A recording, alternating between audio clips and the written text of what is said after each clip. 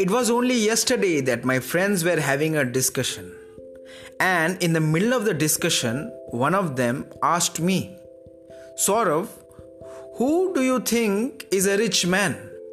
And I said, a rich man is someone who has a lot of money and who does not have to worry where his next meal will come from.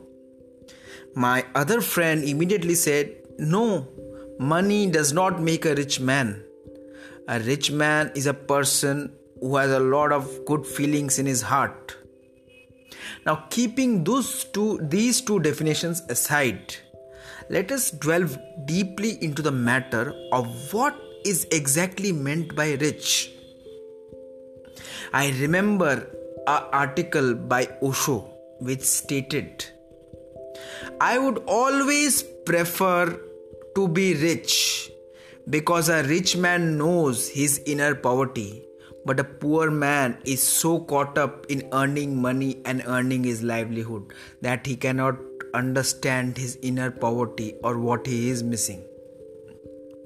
A better example given by Osho, it is of Andrew Carnegie.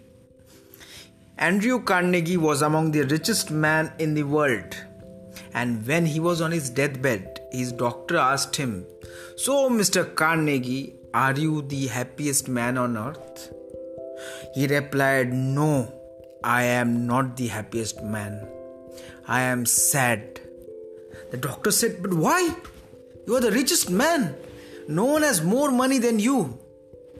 Carnegie replied, well, I was born in a poor family and I so wanted to be rich that I worked 18-19 hours more than any other person to earn money.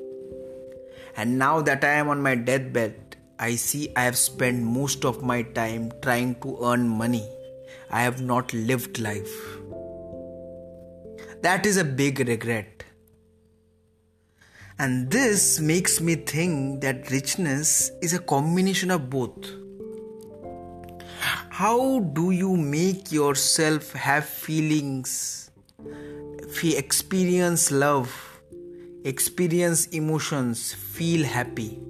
This can't come by money. But money can allow you to think about these things.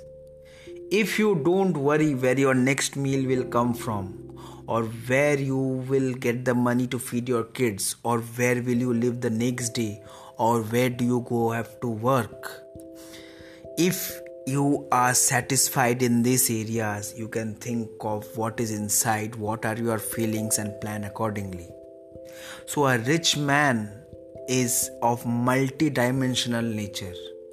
That is to say, he knows what his inner wants are and he knows what he has to do in the outer world to ensure the inner world is at peace. And that, my friend, is my definition of richness. Thanks to Osho, I managed to come across this definition. I hope you liked this podcast. If you faced any such challenges, please do share it with me and I will try to talk about it in my next podcast. Thank you.